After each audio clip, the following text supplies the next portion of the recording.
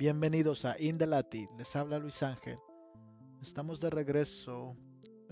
Ya nos faltaba tiempo de hacer otro episodio en este podcast. Y la razón por qué estamos de regreso y la razón por qué no habíamos producido otro episodio era porque acababa de terminar la sesión legislativa. Entonces era tiempo de recalibrar todo y de, bueno, enfocarnos de nuevo. Pero estamos de regreso. Bueno, empezamos esto siguen las malas noticias, ¿no? Para nuestra comunidad. Al parecer que va a haber un acuerdo para el presupuesto va a ser por vía del omnibus a nivel federal. Esto es a nivel federal. Parece que ya se hizo un acuerdo para pasar eso. Y parece que la Cámara va a votar el viernes y el Senado va a votar este fin de semana. Este, y esto fue a lo que se acordó, de que hubiera fondos para 40.500 camas de detención y todavía se va a buscar más detalles sobre eso.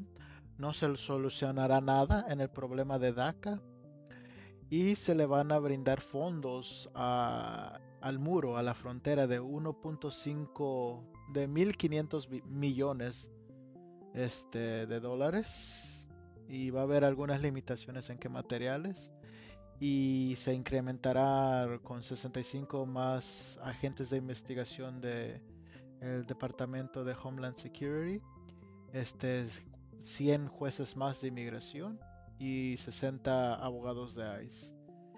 Entonces, como lo ven, parece que de nuevo este ha sido de los dos partidos políticos. Los políticos continúan con este juego sin conciencia.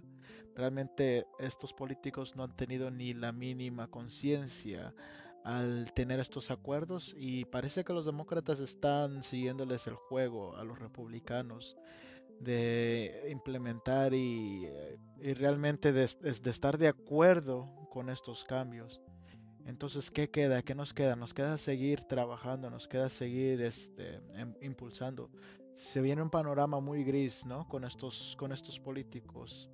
Y estos políticos no entienden qué es lo que es tener unos derechos humanos, qué es lo que se nos traten como seres humanos, pero tenemos que seguir nosotros trabajando sin dejar caer esto. Entonces ya vieron esto. Tenemos que ver la manera de contactarnos con nuestros congresistas, con nuestros senadores, y decirles que no lleguen a ningún acuerdo, si es que tienen todo este tipo de detención. Como lo ven, los republicanos obtuvieron todo lo que ellos querían, que era incrementar la disque seguridad en la frontera e interna, pero a cambio de que no se lo solucionó absolutamente nada en términos de migración, en términos de la comunidad. No se solucionó nada. Nuestra comunidad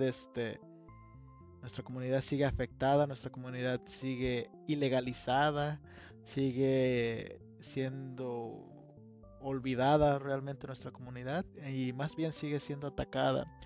Entonces nosotros tenemos que tener algo bien claro, que nosotros tenemos que enfocarnos en realmente alzar la voz, pero de una manera no como se ha hecho. Un problema de las organizaciones que han ido siguiendo el juego de los demócratas es de que reciben los fondos y dicen que luchan por los derechos de los migrantes, pero realmente no han atacado el problema de raíz.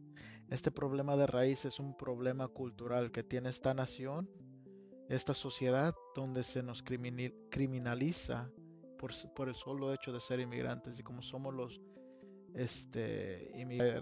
realmente vamos a tomar por cantidad en el 2044, vamos a cambiar quién lo haría y quién no. Por eso nos están haciendo todo tipo de ataque.